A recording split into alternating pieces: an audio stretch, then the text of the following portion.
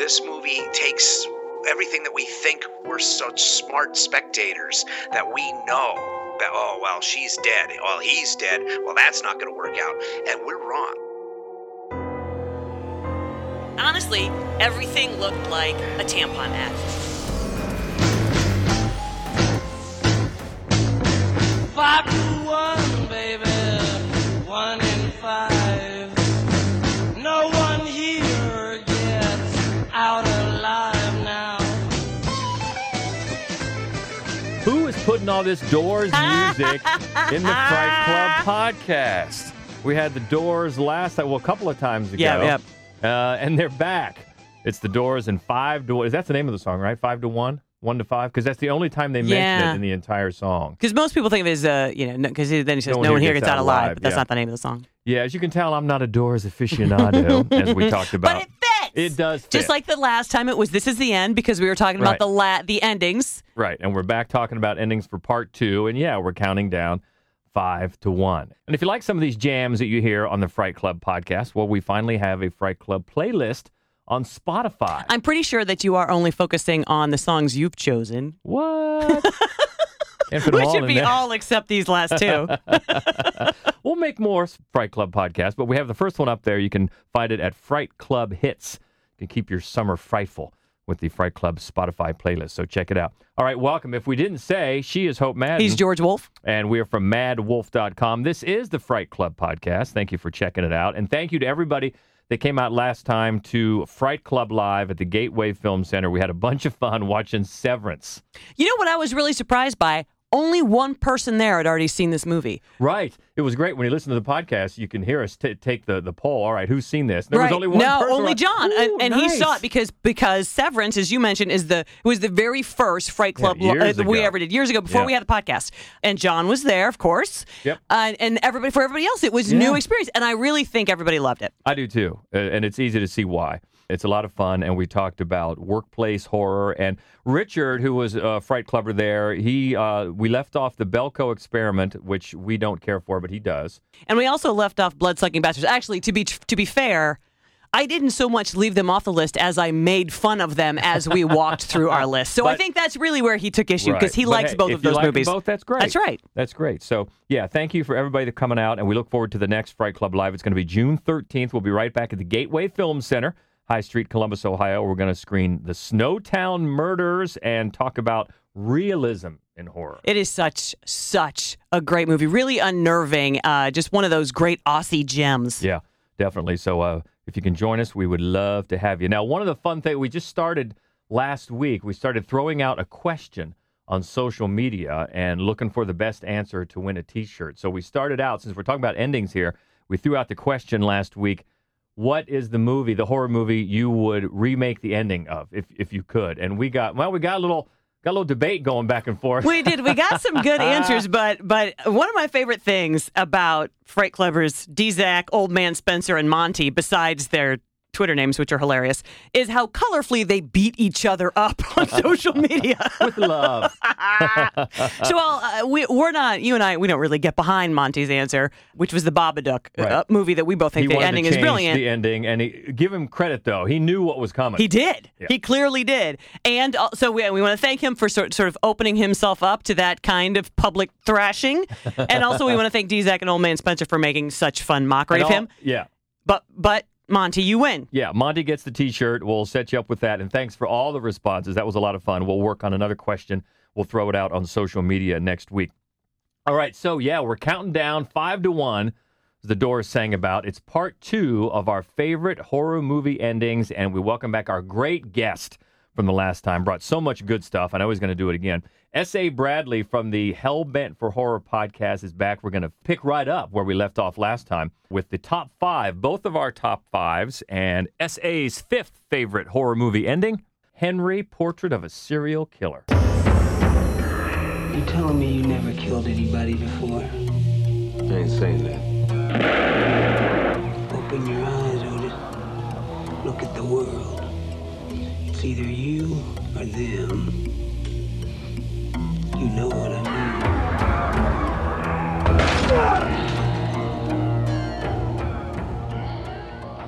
It's one of those movies that when I tell people or I ask people what they think of it, they kind of get this weird look on their face. I think for the most part, people appreciate it for what it has done, the amount of impact that it has, the mood that it creates, the way that it truly exploits your expectations to create a really nasty ending.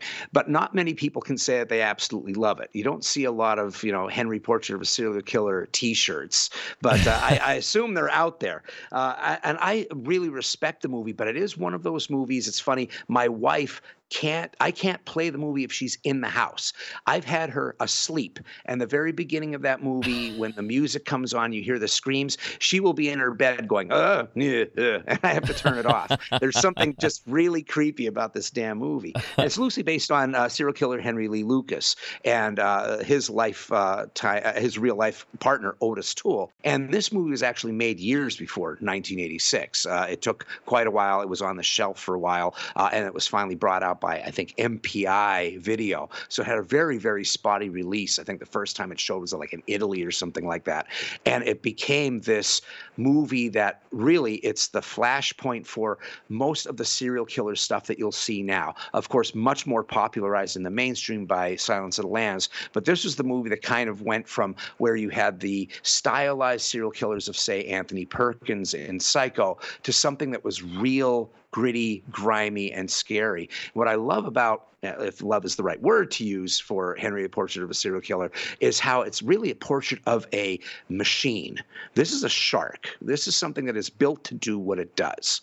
And where this movie subverts our expectations is that it's the same kind of idea that when you hear people say, still waters run deep, you have someone who's silent, and you put all of your thoughts of what that person is all about on them because they're just kind of like this reflective mirror. They're giving you nothing. And that's pretty much what Henry is. Henry's face doesn't change much. He doesn't seem particularly evil. I mean, there's this thing where his socks are always showing because his pants are just a little bit too short. He seems kind of bumbling in a way. He seems very incredibly average. And yet you have Michael Rooker's face on that. So at a moment, he can go from having a banal stare to a very disturbing stare, and nothing has changed. Maybe the tone of his voice has changed a little bit. So basically, we're watching this person go through their life in Chicago with their friend as he is slowly killing people as an exterminator. And he is actually a bug exterminator at one point. He follows people home from malls. And once he is discovered to be this by his friend, we learn his code of morals, if you want to call him that. Basically, how you stay alive doing this. And I love in this movie where you have Otis Toole, who is just a sadist, a horrible sadist who ends up getting a taste for murder, and an actual machine, a shark that is made for it. I believe that sooner or later, no matter what Otis did, he was going to end up being killed by Henry, because Henry's going to realize that this guy is not made for traveling. Mm-hmm. This guy is too obvious. But the thing about Henry is that he can just be anywhere and float along like a leaf on still water, and then all of a sudden attack. And where this movie gets its shock ending is that you are taking in this information. You hear about how he beat his mother and her boyfriend to death with a baseball bat. And there's this wonderful sequence where he's talking to the sister of Otis, who's visiting, running away from an abusive husband. And she asks him, I heard that you killed your mom. And he's like, yeah, I killed my mom. And he starts talking about the murder. And he says something about her being shot, that he shot her. And she goes, wait, you said it was a bat. And he goes, oh, yeah, I get confused. And you realize he has so many different murders in his head that he can't even keep in mind. And his mother, he gets his mother wrong. And that's a real big sign for how we are going to give him emotions that he doesn't have. So the very end is a gut punch to us, because we are watching him come to the rescue of this woman. And we think maybe he has feelings for her. And as her abusive brother, Otis, decides to molest her, he finally kills Otis and saws him up and puts him in suitcases. And they decide it's time to run. So he runs with this girl, Becky, and they're in a hotel. and he's in the bathroom and he's looking in the mirror and he has this really dead face. And she says, "I love you," and he says, "Yeah, I think I love you too." And the end of the movie is him driving down the road on the freeway. He pulls to the side, opens up the trunk, and puts a bloody suitcase down. That is Becky's suitcase, and we realize she is in that suitcase, that he has disemboweled her and put her in there because she's just another piece of baggage that he needs to let go of. He's never had the emotions that we feel, but because we've watched so many movies and we've learned so much about his personality, we think maybe there's a spark of humanity, and that's what makes that movie so impactful, is that it leads us into the thing of he's rescued her, right? But really it's just all about his preservation.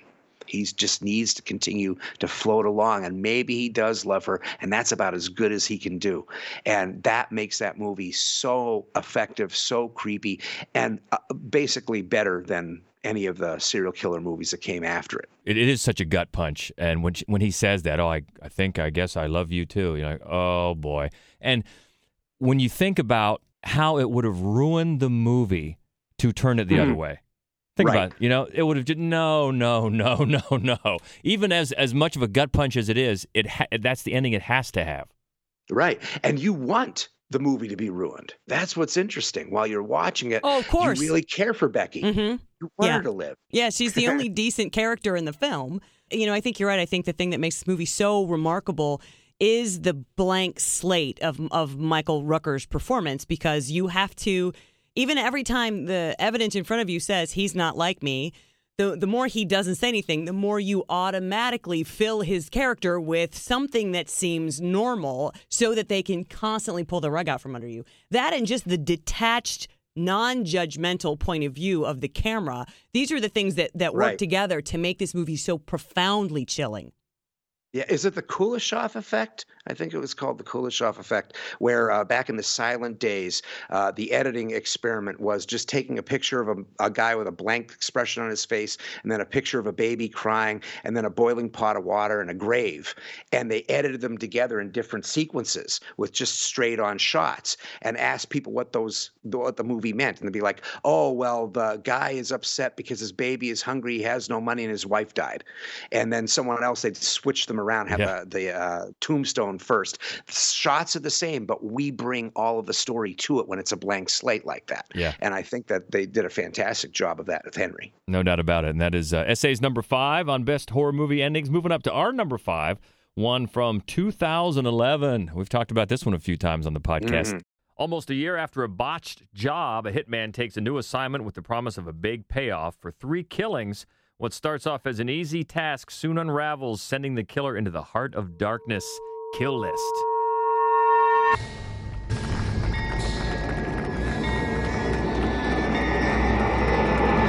There are so many things about this movie that are it's another weird one. I mean, it's just weird, and it keeps you constantly on your toes. You think you know what you're watching. In fact, you probably don't think for a long time that you're watching a horror film. It just looks like sort of a gritty British crime drama until the first person says, "Thank you." And then you're like, I don't have any idea what I'm watching right now. Yeah, I know. I didn't consider it a horror film until that moment. And then when he says that weird thank you, I'm like, oh boy, what? That's a wrong turn somewhere. And and how it goes down this totally different path to that ending that is weirdly foreshadowed. If you remember early on, Jay and they're fighting in the garden with those toy swords, and that is a weird foreshadowing of the fight they have with real knives and with the masks on at the end, and some sort of, it's kind of Wicker Man-esque, I guess, with these pagan masks and things, and also in a strange way, it reminded me of a Serbian film about the identity of who is in the other mask and everything, which is just makes me feel dirty just talking about it. But yeah, it's such a striking ending, because when the pagans, I guess, the older one, take off their masks and they have such a satisfied look, a smiling look, like this is what we all knew, this is where it was going to come to, and look, you've done it, and we're clapping, we're applauding, we're so proud. It's chilling.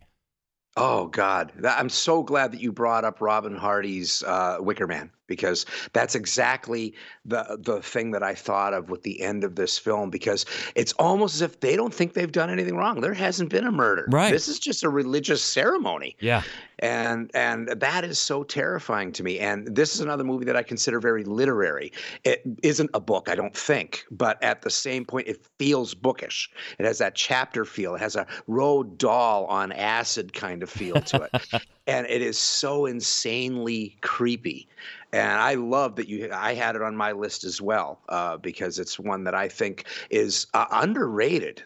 People are like, well, that was kind of weird. And I'm like, watch it again. Yeah. See how early on they start giving you clues. And there are several movies on my list that I love the end because there are puzzle pieces that basically tell you, dummy, this is of course how it was going to end. But it's still a shock because the artistry of the storytelling is so good. All right, so Kill List, not only our number 5, but it's SA's number 3. And as we get closer to the top here, we start getting into a little overlap, but that is good because these are good movies. So we're going to jump ahead a little bit and move up to our number 4 favorite horror movie ending, which is actually, SA, it's your number 1, so that you know It's a great one. From 2007, a freak storm unleashes a species of bloodthirsty creatures on a small town where a small band of citizens hole up in a supermarket and fight for their lives. It's The Mist.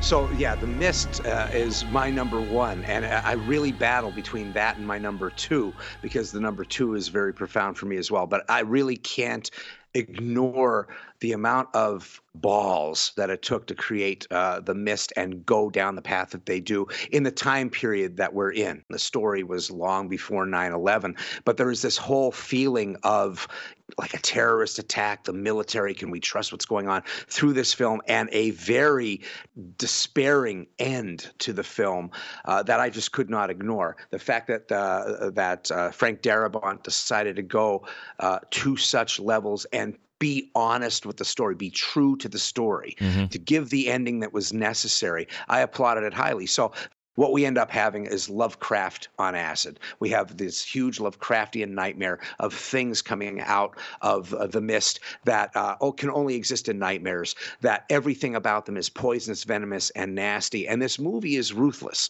This movie does not allow characters to be spared just because we like them. There are people who we just start to like, or we don't even know, who are taken out in moments. We have characters who we're sure are doomed that are not doomed. And we find that out in the, spoiler alert, ending. But we have a character that we follow who is a writer and his son who are basically trapped inside of this supermarket.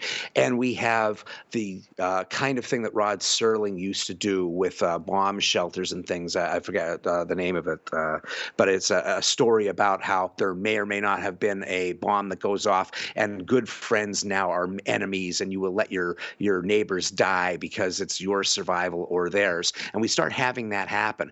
And the things that are being seen are so out of the ordinary, supernatural, and transcendent that it becomes biblical for people. People who were not religious suddenly become religious. You have factions that happen inside of this grocery store. The thing is, finally, people have to leave this grocery store, right? So this is where the end comes in. We have a few survivors that are left. We have the father and son team, and we have a gun that has, I think, 4 bullets left in it. And they're driving on. And the whole idea is that we stay in this grocery store, we may die, or we will die. But if we go out on this road, we may survive. There are people who stay in the grocery store and say, no, if we stay here, the military will come and save us. Our hero says, no, we need to get out of here. So we see him driving, and the movie lets us go to the very end of the gas that's in the truck with these people still alive. And the father has to kill everybody or let them be devoured by whatever is outside of this car.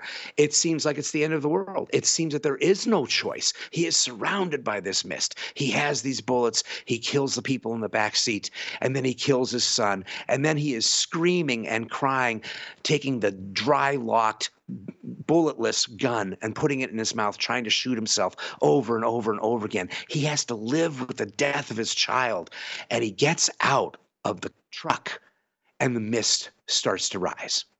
And the military is there. And they are burning down. They have somehow beaten back this thing. And he has killed his kid. And we see someone who we thought was foolish and was surely dead early on in the movie, taking their child back to the house. And that person is alive. And you get this horrible feeling that all is lost, that our main character did what we thought narratively made sense. And it ended up being the death of his child. But we had no idea, just like he had no idea that it would end this way. And it is such a gut punch, and it is so profound, and it is everything that horror is supposed to be. Yeah, and we mentioned in the part 1 of this podcast that we're not particular fans of Stephen King's endings of his book. And here's another example of that, because the ending here that Frank Darabont came up with is so much better. It's so much better. I think even Stephen King admitted that. This one he actually endorsed because it's so much of a better ending. Yeah, it absolutely is. And you mentioned, you see when the mist lifts, you see a character, a woman, who is in the store early in the film and asking them all to walk her home because she's left her son at home. And nobody will. And you're in the position where you don't like her. You're like, no, who would do this? You're going to die. Right. Your son is dead already because you left him there. What's going on with you? And when you see her there at the end, you realize that you've been taken on a journey in the Thomas Jane as the writer, in his perspective, where you believe he's made all the right decisions because he's made all the decisions that you would have made, and every single one was wrong. Every choice he made was wrong. And now the worst thing that a human could imagine, he killed his own child, and now it's fine. The world is fine. He's fine. Everybody would be fine. But now it's worse than if he had died himself. He's going to have to live with it. Yes, and I guess to pile that on even more, originally Darabont wanted to film a second truck to come past him that had most of the people from the supermarket in it, to just reinforce the idea that you should have never left. But by then, I think most of the actors had gone on and they couldn't film it. But that would have been just another one piled on a little bit more as he's screaming at the end there, realizing what he's done. Yeah. But it's such a perfect ending. Yeah, it's absolutely powerful. And I think it's great because when we're watching movies like this, we always talk about the dumb characters, right? We're always like, horror movies. I hate horror movies because there's always a dumb guy. Why would he go into that cave? Well, it's kind of like everything that you think you know, like you think you would survive a natural disaster. Well, certainly I wouldn't go in the elevator. You might. You might find that when reality hits, when disaster actually hits, you're not nearly as prepared as you think. And this movie takes everything that we think we're such smart spectators that we know that, she's dead. Well, he's dead. Well, that's not going to work out. And we're wrong.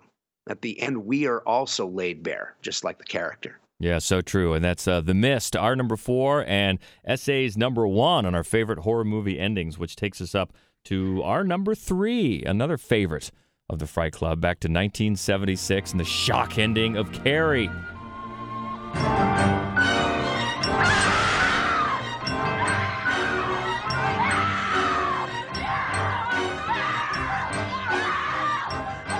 It's another one of those sort of slasher era trick endings, but it was so incredibly powerful, and it was not what you expected because it really wasn't like the rest of the film. It really wasn't, except that, in the early part of the film, every time there is so much of this sort of cheesecloth, fuzzy way of photographing everything that honestly, everything looked like a tampon ad. Everything did. And it looked like, and part of it obviously reasonably so, but that's what everything, and then he gets away from that. How did they miss that product tie-in?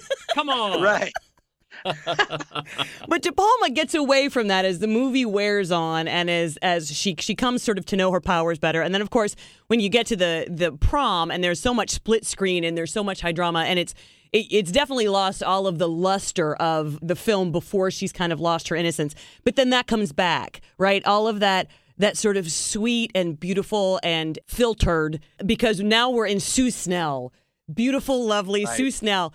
P.S. Sue Snell, this is all your fucking fault. This is all your fault. Right. Right. But she's so sorry, and she's such a good person, and so she's going to bring flowers because only she really still loves and forgives Carrie. And then, of course, she's paid. She's repaid once again for loving Carrie White. And then also, of course, that it's not reality. Reality is everything ugly that happened, and that Sue Snell is the only person who has survived it, and that she's not going to be okay, as the dream sequence suggested, which is probably why Carrie's hand came out to grab her. It's like, you don't get to come away from this unscathed, And so, I just think, first of all, it's scary. When you watch it the first time, you're like, damn! And then just after that, I think that it is, again, as with all of the rest of these, it's the perfect cinematic capper to the brilliant film that you've just watched.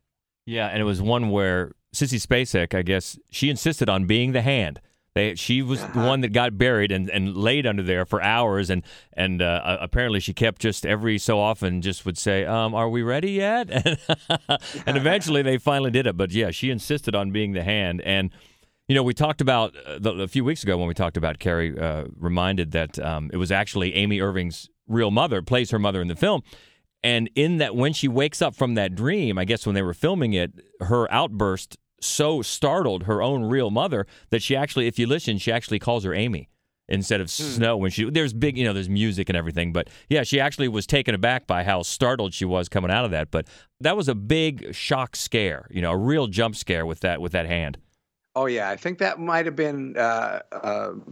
I know that Friday the 13th, Sean Cunningham has Brian De Palma to thank for doing that. I think many films ended up having that capper end where you think that the everything has gone very nice, and all of a sudden you have this big explosion of violence or craziness that happens. And I think De Palma was one of the progenitors of that, and easily did it the best for the early times. I thought that because he doesn't punctuate it with music until after the hand comes out. Right.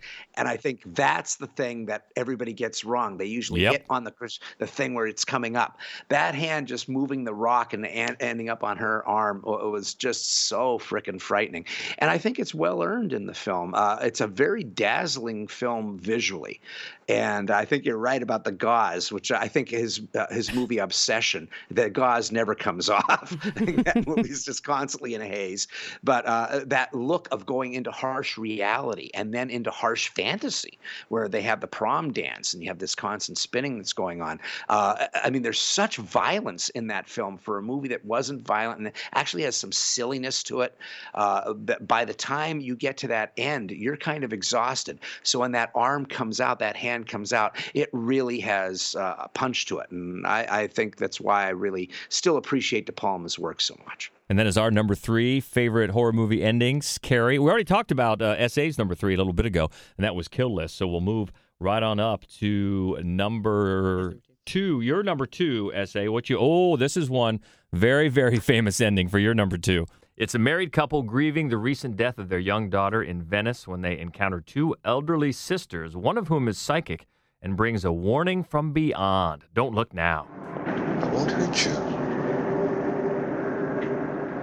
Come on.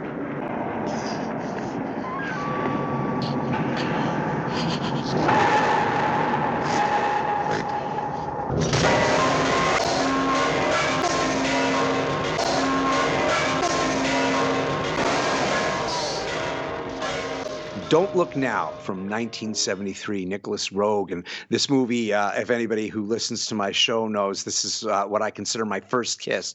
This is the movie that got me into horror, galvanized me, terrorized me, gave me nightmares because I watched it way too young. I was, I think, 8 years old or something like that when I ended up seeing it. And it's another movie where it's the beginning and the end. I think the last time that I was on, we talked about Dawn of the Dead, where the remake of Dawn of the Dead, where the first 5-10 minutes is amazing and the last 5-10 minutes is amazing. And the same thing happens with Don't Look Now. And Don't Look Now, it's part of a puzzle.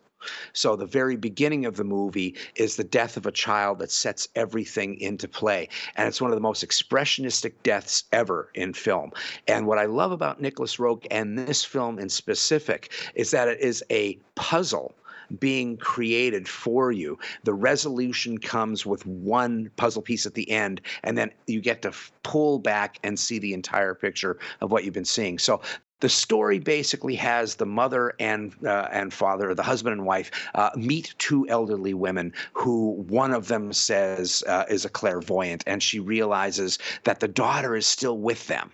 And the woman who once answers, the wife, is like, I need to know more. The husband is like, forget it. I don't want to know anything about this. But the problem is he's the one having premonitions. They're talking about premonitions, but he's really the one who is seeing things. He's denying the fact of what's going on. And we continue to see all these very odd visual images of him seeing his wife and these two sisters on a gondola that is a funeral gondola, and they're all dressed in black, and he tries to get around there. This movie uses Venice kind of like how we talked about The Overlook, and how at one point I talked about the Danvers Mental Hospital for Session 9 as a character.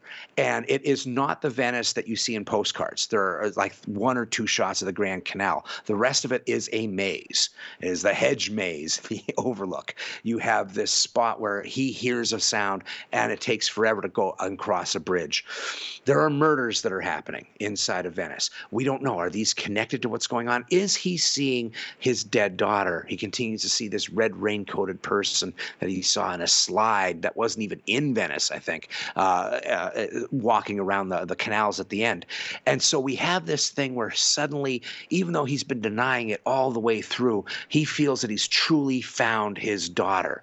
And we see what seems to be a real person, a real raincoated, small, tiny figure that's going through the canal system, and he's chasing it bridge after bridge. And he finally finds this character inside of, I think, the upstairs of an abandoned church. And the person, this character, this raincoated person, is in a corner, huddled, face to the wall, back to him. And he comes over and he says Christina, which is his daughter's name. And he taps this figure on the back, and it turns, and it's this grotesque-looking elderly dwarf who just nods, nope, and has a not a switchblade, a razor blade in her hand, a straight razor, and hits him in the neck and slashes his throat. And he falls over, and the blood is squirting out of him, and it is in the same symbol, the same texture of how that slide burst apart in the very beginning of the movie. And we start to see all the puzzle pieces coming together, that he has seen his own death in Venice. He is looking through the past and the present and the future. And I think in the very beginning of the book he's reading, or in the very beginning of the movie, he's reading a book that's called Beyond the Fragile Geometry of Space. And this is all about the shift of perception of time. And he has basically seen his own death, and he did not know that all these warning signs were harbingers to keep him away. Instead, he thought it was to draw him to his daughter. Ironically, of course, since she's dead, it is drawing him to his daughter. That's right. And so it's really, really creepy. And what I love about it is that it's what I call horrible beautiful. It is something that is grisly and sad, and yet there is this upbeat music. It is shot so beautifully. There is almost this exhalation of joy, even though he's dying. And there's this weird sound design of bells going off, and the sad look of him laying there, and his voice going Christina over and over again, echoing, and this swelling music by Pino Donaggio. And it's just like beautiful. It's art, and it's scary, and it's sad. And I think it's one of the best endings for a film, because the movie will make no sense until that end. And once you see that end, everything falls into place. And then it becomes something that you have to watch again. It's funny. There's a lot about that movie that I think is really beautiful. And I appreciate a film that knows how to treat grief. I think most films do not. And I think the performances, of course, are great. And it's a beautiful, lovely film. And the way that he plays with the notions of time throughout the movie, I think, are incredibly compelling. And I also feel like there's really no other possible ending, because how the book is written, the film is written itself in a corner, in that what he finds at the end has to be the size of a child, but it's not going to be. I love everything in this movie except the end. Every time I've seen it, it feels like a cheat to me. I'm like, it's a dwarf. in a raincoat. I know that, it's like, for some reason, to me, that feels tricky when nothing else in the movie to me feels tricky. Everything else, and you go, no, inevitably it is going to lead to this. This is what, and then to turn around this gnarled face. Also, I have to admit that I'm not a huge fan of Italian horror, and the ending felt like a giallo horror. Shallow. Yeah, it did. So as much as I do like the movie, and believe me, I understand that the people who listen are going to side with you. This is people love this movie, and I understand it, but I could never get behind that end. Yeah, I mean, I appreciate it so much, I think, on levels that aren't associated with horror. I think of it more as a thriller. I like the way it handles the marriage, those two characters, and grief, and the way it plays with time and things like that. But I'll be honest, when I think of horror movies, this one doesn't jump to mind right away. I think of it, just for me, more of a thriller. But I totally understand everybody else's take on it, yeah. And actually, I want to ask you something, George. So he does, S.A. does something on his show. He talks about The First Kiss, which is the first horror film that you watched. We know what mine is, right? It was a slumber party. I watched Motel Hell when I was 10. And it changed everything, the whole trajectory of my life. Motel Hell did. But what was yours, George? Well, the first one that comes to mind, I think, is Halloween. It was the one that I watched in the movie theater.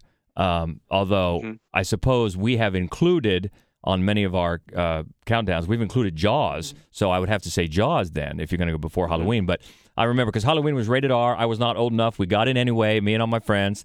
And so that was a big moment, not only to get into an R-rated movie, but for a straight up, slasher horror movie. It would probably be Halloween, yeah. Okay. I agree with all of those. Motel Hell, preservatives. I use preservatives. The fritters. Yeah. Oh. Yeah, so Don't Look Now. Yeah, that's definitely an iconic ending. And number 2 on S.A.'s list, which takes us up to number 2. And here's some overlap. It's S.A., it's your number 4. So we both think highly of this one for good reason. A young woman's quest for revenge against the people who kidnapped and tormented her as a child leads her and a friend, also a victim of child abuse, on a terrifying journey into a living hell. The original, from 2008, Martyrs. Have you ever tried to imagine the other world? Everything all right? Well, have you? I'm afraid not. Keep doubting, Etienne. Okay, so obviously that clip I just used there was the American dubbed version. Those voices sound a little off because they are. But actually, since this is an audio thing, it actually lets you hear, you get more insight as to what actually happens at the end. Unless you speak French, because the film is in French. No, I mean me using that clip. Cool? It's an ending that frustrated a lot of people. I mean, not that many people saw this movie, and if you haven't, you should. You can tell that it did, because when they did remake it, an English language version, they changed the ending completely to really, I think, deliver more of what, as you're watching it, you wish would happen. But that's not necessarily the best film. And in fact, this case, it is by no means the best film. It's a pulled punch. I think that the end of the original Martyrs is just nearly perfect because it doesn't give you what you want, but that doesn't matter because that's not the point of the film. And because Mademoiselle is just the weirdest, most compelling character ever. And because after everything that Anna endures in this whole movie, the point is not that you get off scot-free. It really isn't. This should be a test of endurance for you as well. Yeah, and it's very ambiguous because you've found this group led by Mademoiselle that are torturing these people, these women, to try to get that bit of insight, that bit of knowledge just at the point of death, where they get some sort of, divine message, and they want to be able to glean that knowledge. And so at the very end, when Mademoiselle gets a message, a whispered message, so you don't hear it, of course, and then, as you heard in the little clip there, she says, "Keep doubting," and kills herself. So that it's so ambiguous because you're left wondering, okay, why? Is it because the message says that what they were trying to find out is true and she wants to get to that afterlife right away? Or is it all been a lie and now she has to live with the fact that they've been torturing these people for nothing and kills herself? Or is it for some other reason? It works because of that, I think. And then when you realize, as we just mentioned in the remake, that they change it so that the person that kills himself is the priest instead of the Mademoiselle character, right, which doesn't work at all. It's for other reasons, too, that you mentioned about it turning into some heroic rescue in the remake. So let's keep with this one. But yeah, the ending when she kills herself, you're left to wonder why and what has all this come to. And also, in a very cynical way, there's no way to write that ending otherwise. You can't. There's no way for the filmmakers to tell us what this woman sees on this transcendent moment as she's being martyred. So this is the best way around it. But it also is an incredibly satisfying way to end the film. I consider Martyrs one of the few modern masterpieces. I think it's just one film that, first, it defies a lot of explanations. I love how it starts as one thing, moves into another, and it's always about perception of what who's telling the truth, who's not telling the truth, what people think is heroic, what people think suffering is all about. I love the line where she says, young women make the best martyrs. And you have this idea that they're not interested in victims. They want this act of martyrdom bringing about transcendence. But I love that it's saying that is basically talking about this little comment of how we turn suffering into something of adulation that keeps people in suffering. Suffering's okay as long as it's something beatific. And when she's looking at the eyes of the photos, she's saying, look at the eyes, look at the eyes. There's this fetishizing of other people's suffering to allow you to be in some transcendent state. You get to learn something.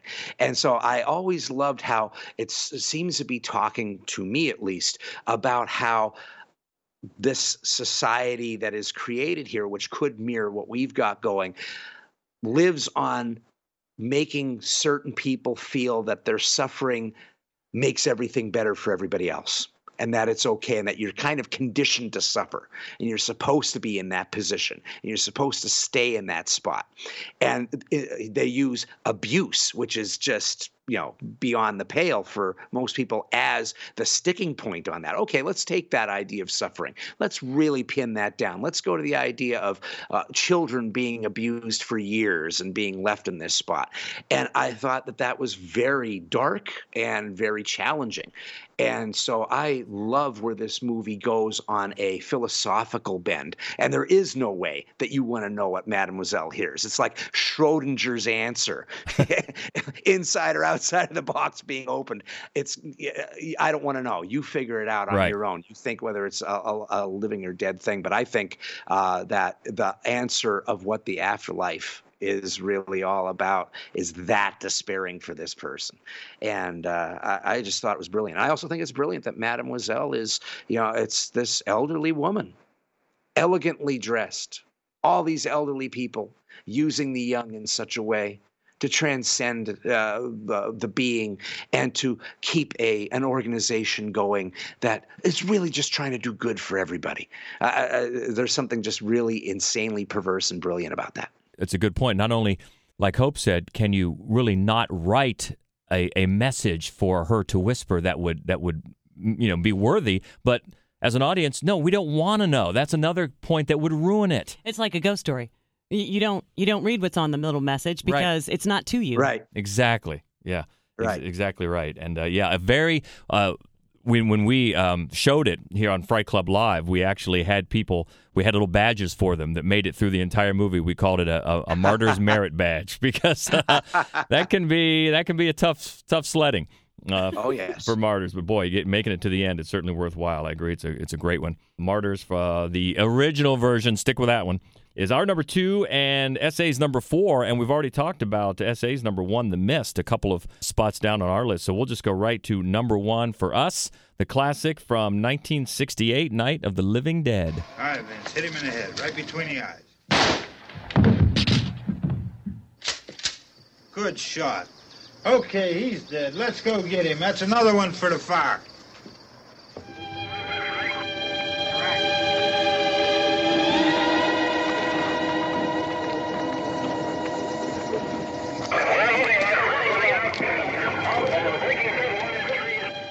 This is another one where you feel like you're watching a completely separate movie by the time you get to the end, and where the genius of misdirection that happens in this movie, because the end of the world is going to suck. It's just going to suck, and he does so many things that are unexpected in this movie. And Ben, of course, played by Dwayne Jones, who's brilliant, is for 1968. It was obviously very unusual for this to be our hero, the point of view that we are having. So it's not even just that he's a hero; he's really our point of view character.